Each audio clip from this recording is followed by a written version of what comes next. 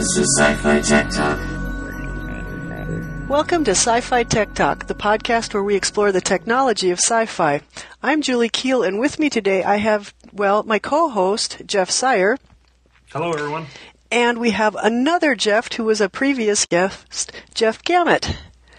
This shouldn't be confusing at all. No. So it's the Jeff and Julie show. So Triple J or J cubed or whatever you want to call it. This must be some scientific equation that involves, J.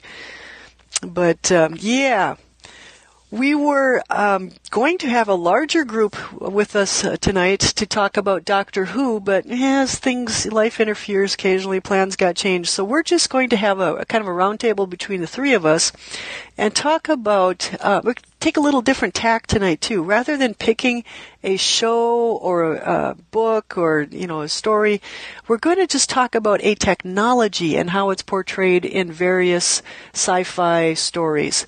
For instance, we're going to start with the idea of ship-to-shore transport.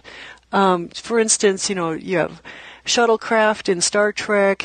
You have, you've kind of got, I don't know if they're ship to shore, but you have like pod racers in the Star Wars world.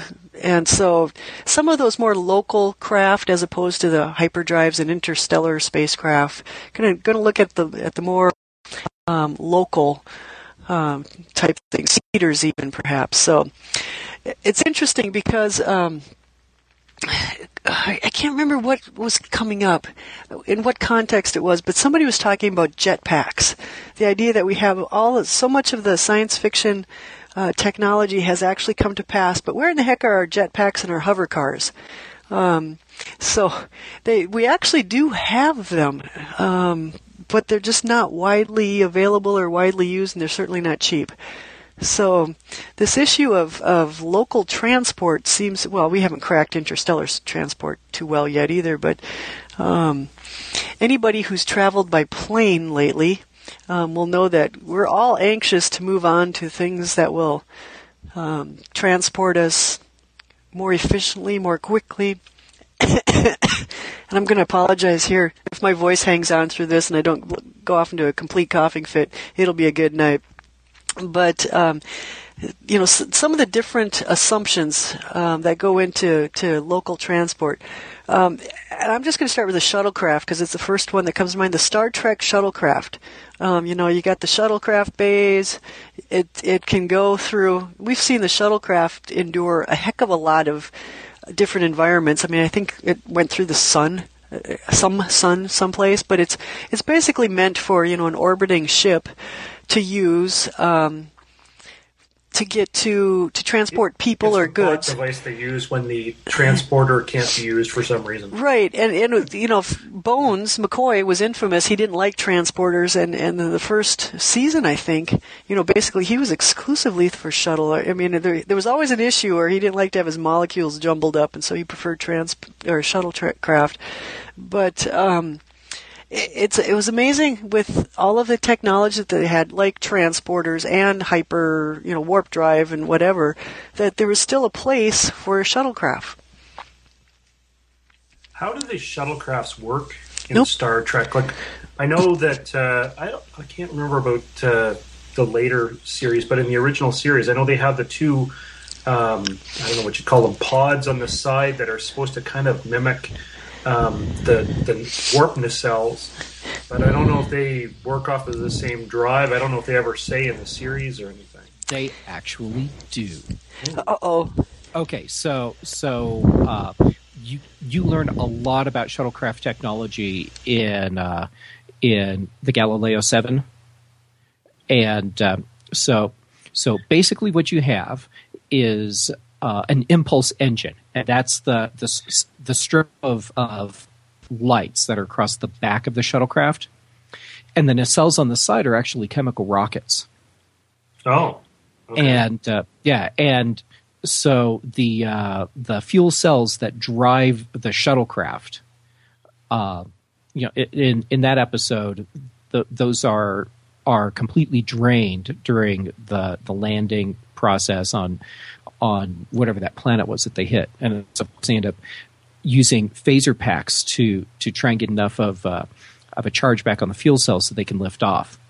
and then once they got back up to a low orbit, and they were pretty much screwed because it didn't have enough thrust to break out of orbit.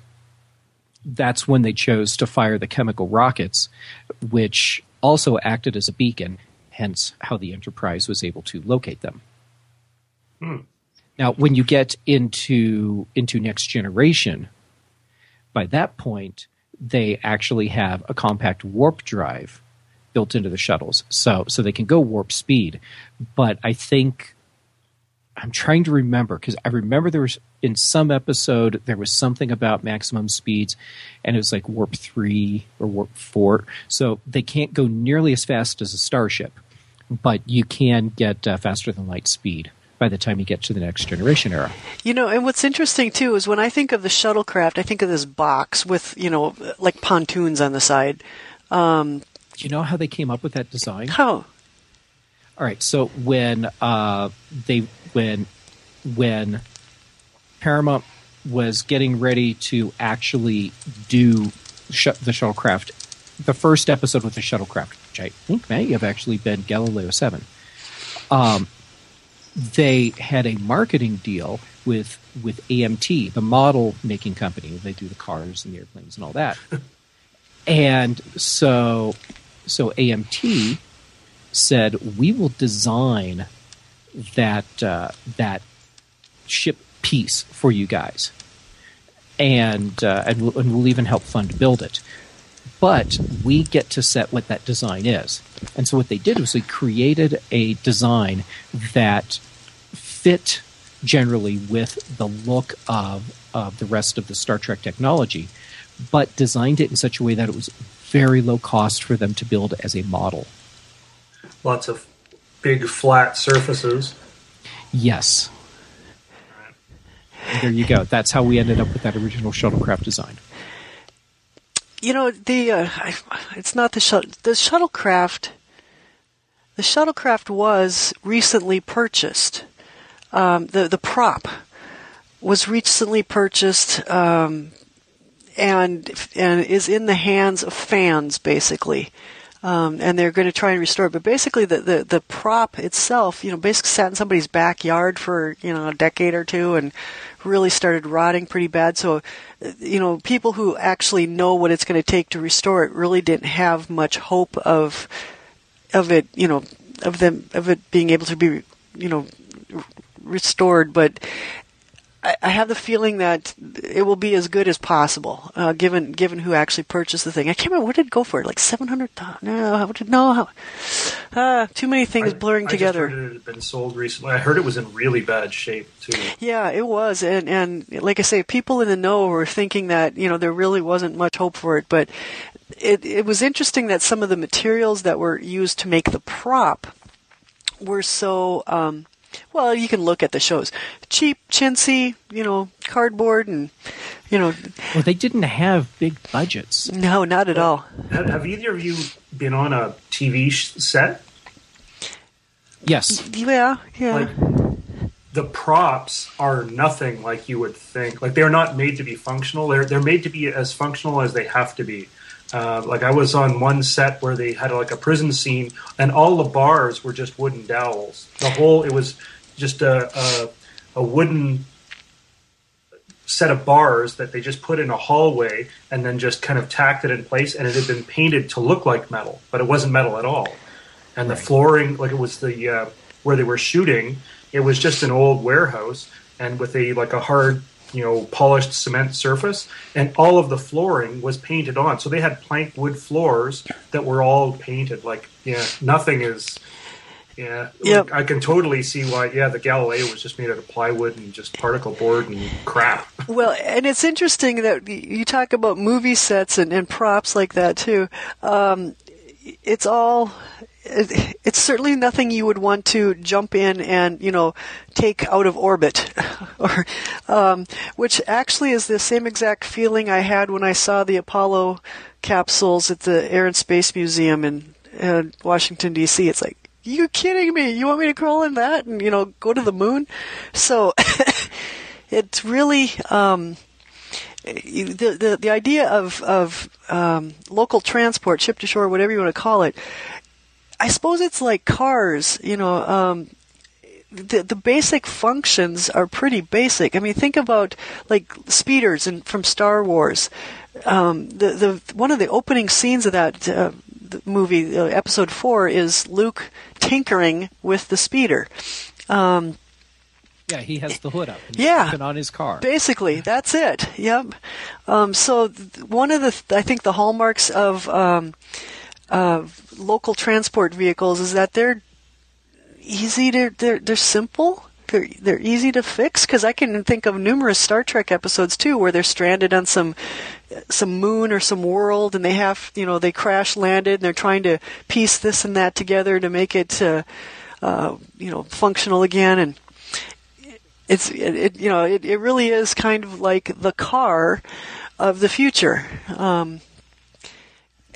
which is interesting because at least in our current society, especially here in America and Canada, that we consider cars to be individual items. I mean, almost everybody has their own car. And I'm the one who doesn't, okay? So let me just put that out there. I'm the only one who doesn't have a car. But you do have a vehicle that does fit into your personality. This is true. But it's basically on an individual basis. There are some movements towards making cars community property, but when you think about in sci-fi, almost all of the cars are community property. Even Luke's speeder is kind of like the family car. The shuttlecraft is certainly, you check it out. You sign up and wait your turn to take it places, or you're assigned it, basically. So there's not that whole. I can't think. Can you guys think of any place where they've got partly a function of most sci-fi is this kind of utopian society. Like, you don't see a whole lot of. Most sci-fi is more focused on us as a race going forward. It's not like it's not the homesteader kind of sci-fi. There is a bit. There are some things that are like that, but most sci-fi is us going forward as a race or members of a multi-race thing where we're going forward and exploring. There's very few kind of Grizzly Adams type sci-fi stories where I'm a settler or a homesteader on this planet. So that kind of vision leads to the kind of communal stuff, right? And I'm thinking of Blade Runner as you were talking that, which is the opposite. That's more the dystopian future. Yeah. And one of the things that we wrestle with even now is the idea that if everybody has their own private transport, you got gridlock, you got pollution, you got, crowded, you got space issues, whatever.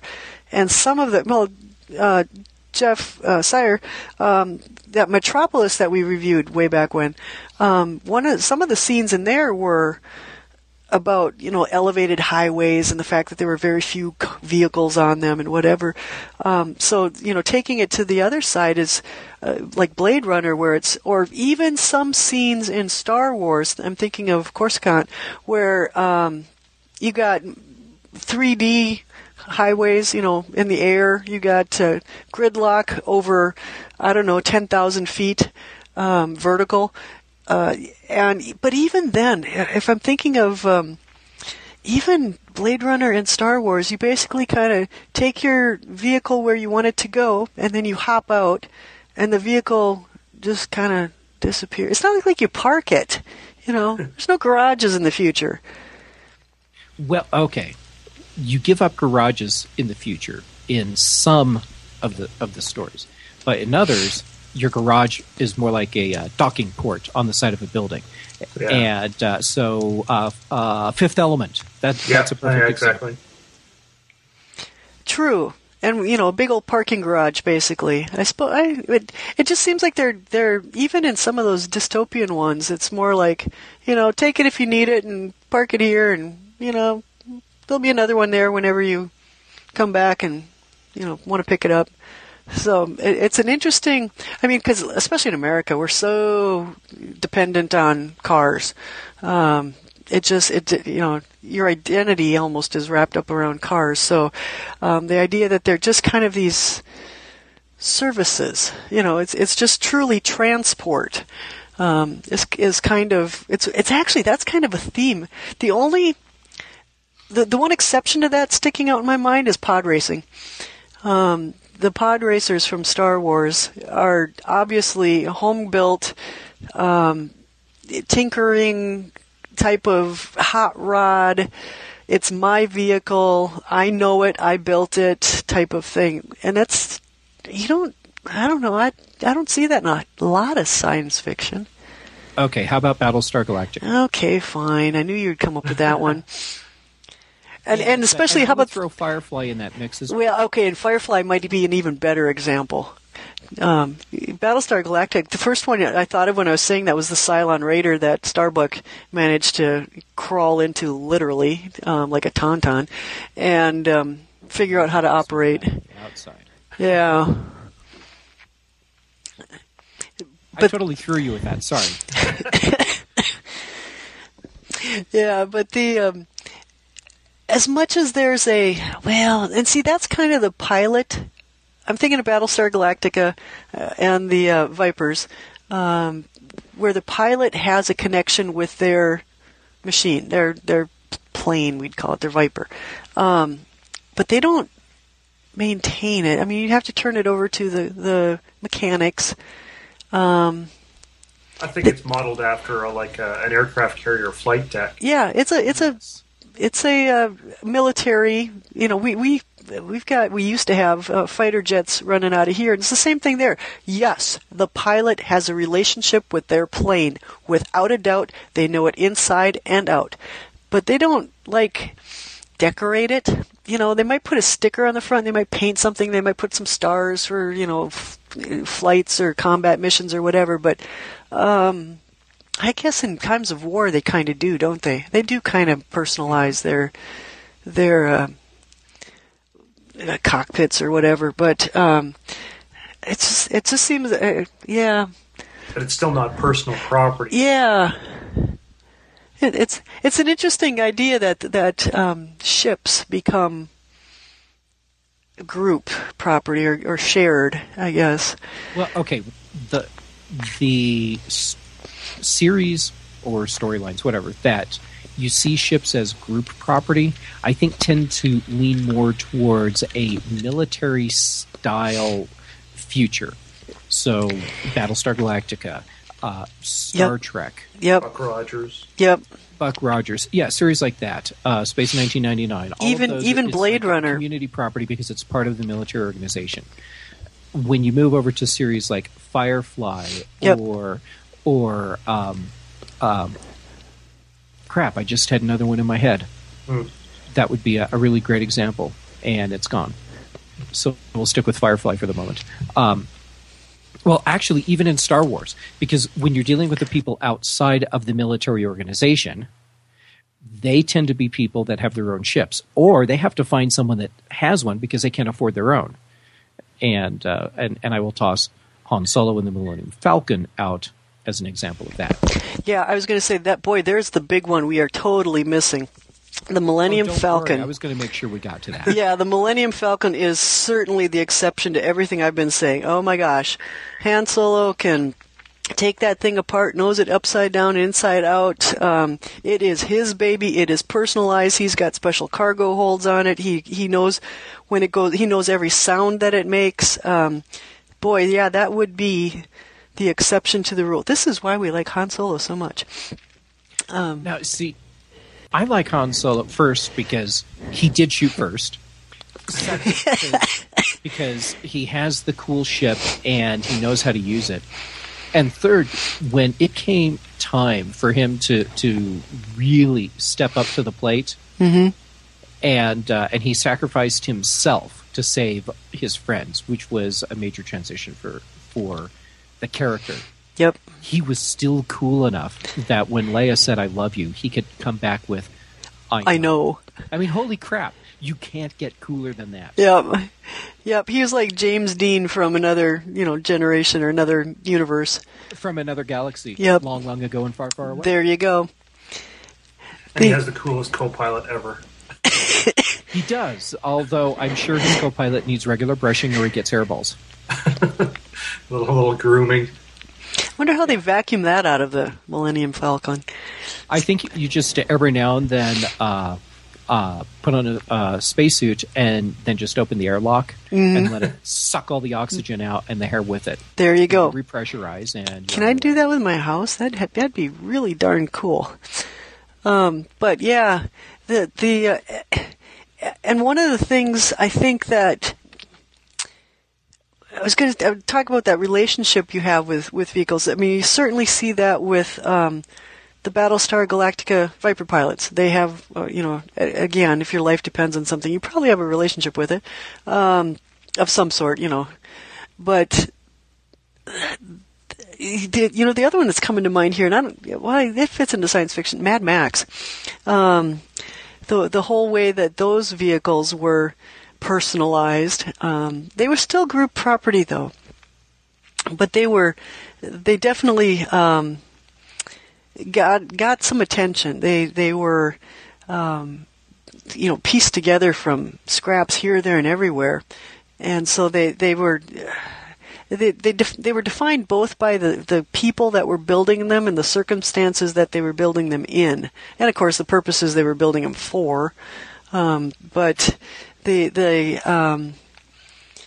it's interesting that I don't know, when you do that kind of stuff, you get invested in your machine. And some of like a shuttlecraft, a Star Trek shuttlecraft, it crashes on a moon of some planet somewhere, and as long as they can communicate, they're pretty cool with just, beaming the people out and leaving the shuttlecraft there to, it's just gone, collateral damage. Whereas some of these other ones, I think if, and we saw it, I think a couple of times where, if a craft is damaged, that they bring it back. Like wasn't it the Millennium Falcon or what of Luke's? His X-Wing. Yeah, his X-Wing. Dagobah. Dagoba's one, but is that the one I'm thinking of? I'm thinking maybe I am. Maybe that's where I'm thinking of. I'm picturing a scene on a. God, it must be Hoth. It's got to be on Hoth. I don't know. I'm picturing a scene where Luke and Han are talking, and it is like an aircraft carrier deck where there's all kinds of craft around them and people, mechanics, pilots wandering around and whatever. And it's obvious that there is one machine that Luke cares about. Oh, I remember. And how about like R2-D2? I mean, technically R2-D2 is a machine. He's not a transport machine, but talk about getting invested in things that you want to see repaired as opposed to left behind. So when they hauled him out of his charred.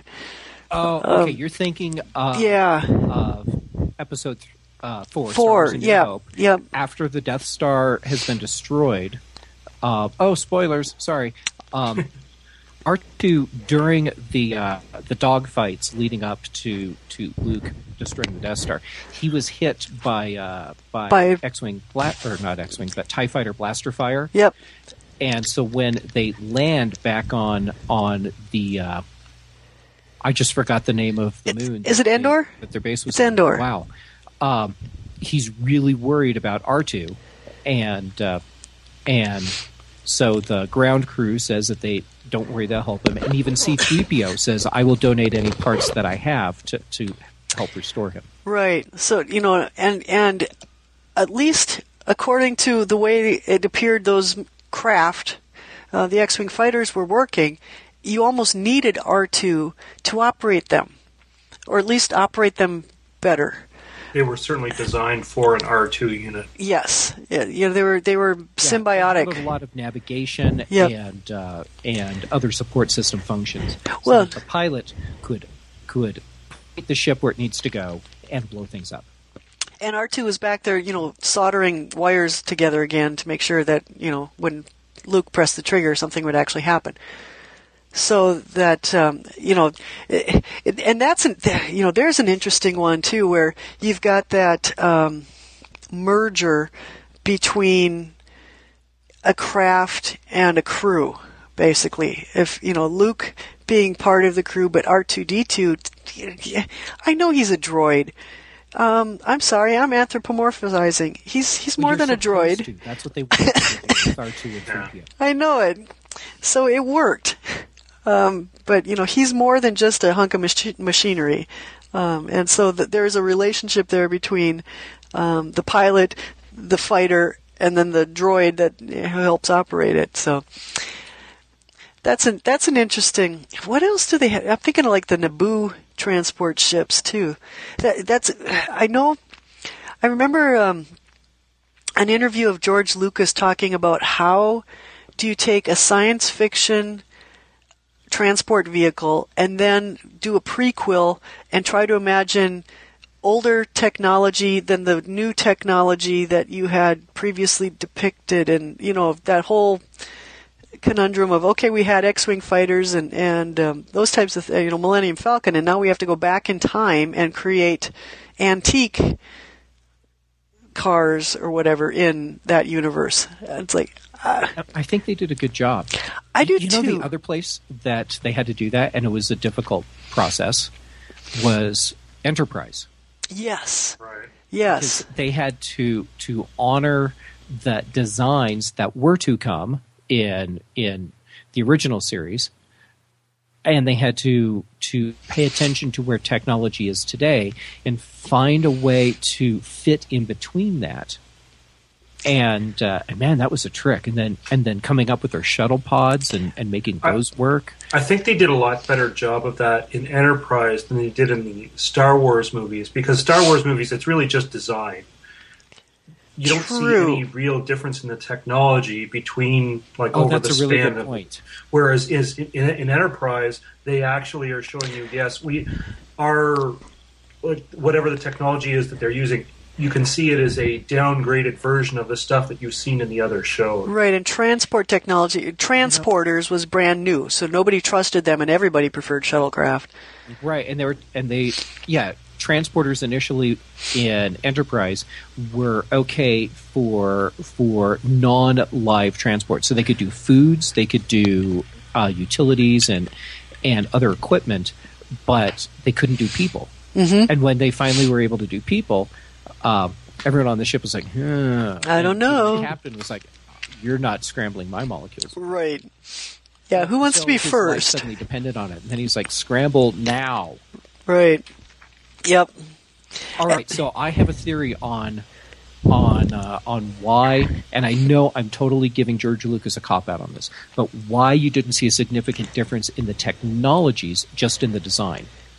And the theory that I pose is that by the time the Star Wars saga is happening, the galaxy that they're in, technology has advanced to a point where it's relatively stable, and from the point, I mean, far earlier than where we see the two different trilogies happen, up through those trilogies, they have a very stable technology base because they have advanced so far with what's available to them.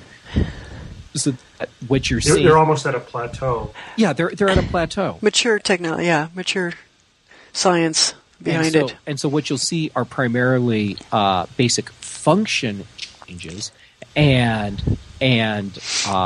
style and fashion changes. I think we have one other thing that might be at play here too. The difference in time between like Star Trek, the original series, or Next Generation, and Enterprise was significant, as in perhaps hundreds of years. Whereas the difference between Star Wars, the first three released versus the prequels, is one generation. And so if you think, like the cars that I have, parked on the street right now, one generation before, the technology has not changed much, but boy, has the design of it changed. So, Right, and things get more efficient. Right.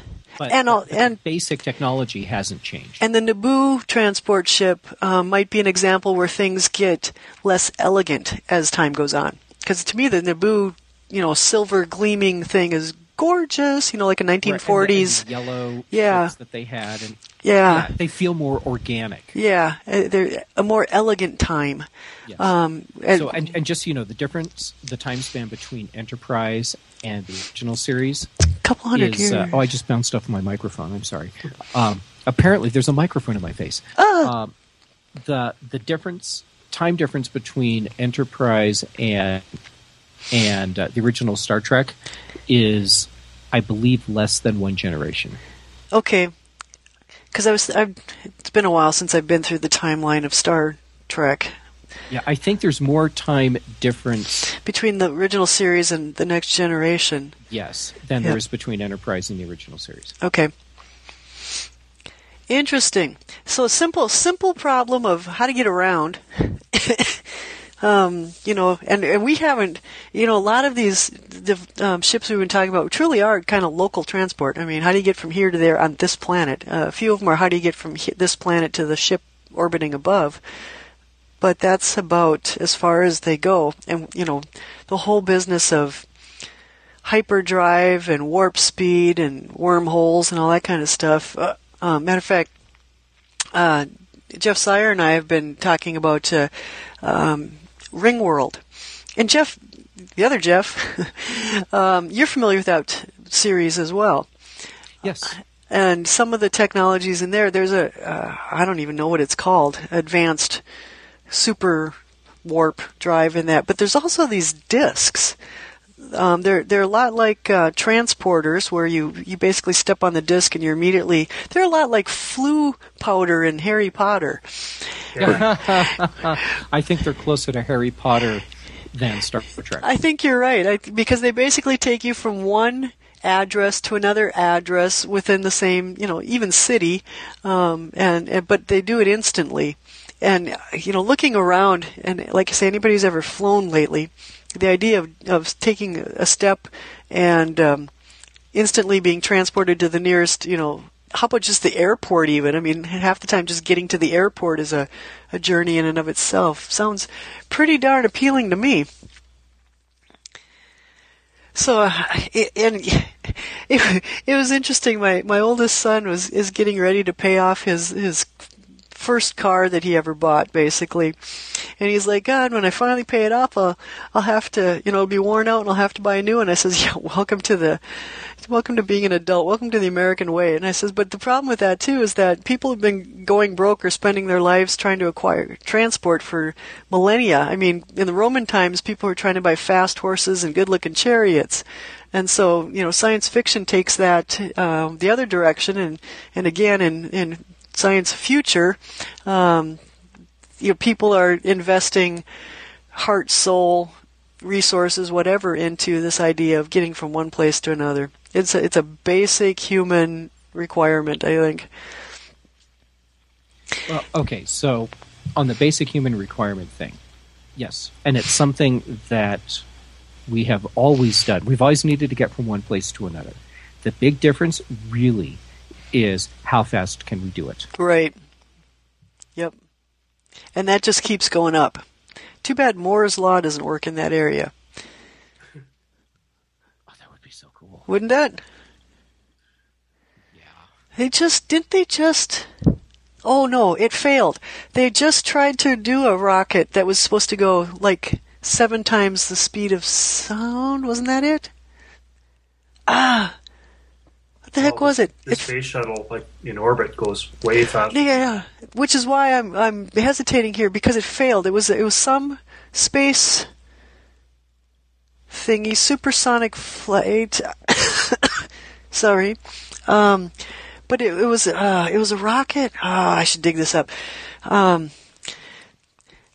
The problem with trying to prepare for these podcasts is we never know what we're going to talk about. So it's not like I can put notes together. But it was something that was set to go off and make some sort of historic something or other, and it failed upon launch. Basically, we lost. I don't know if it was SpaceX or whatever, but that whole concept behind it was pushing the speed again. Making it go faster than the previous generation had. So it is something we keep working at, I guess. All right, let's see. Well, we could probably go on forever, or we could probably call it a night. So maybe I'm leaning towards calling it a night, since I am just barely holding it together here from having an all-out coughing fit. So, anybody have anything they want to add on this topic of local transport? No. You know, I really could go on for a long, long time. But knowing that that you're doing a fantastic job of just holding your voice together, I will just stop right there. Well, we'll have to hold you to those words and have you back and continue the conversation, perhaps. I would love that. So, in the meantime, Jeff Gamet, where can folks find you on the internet?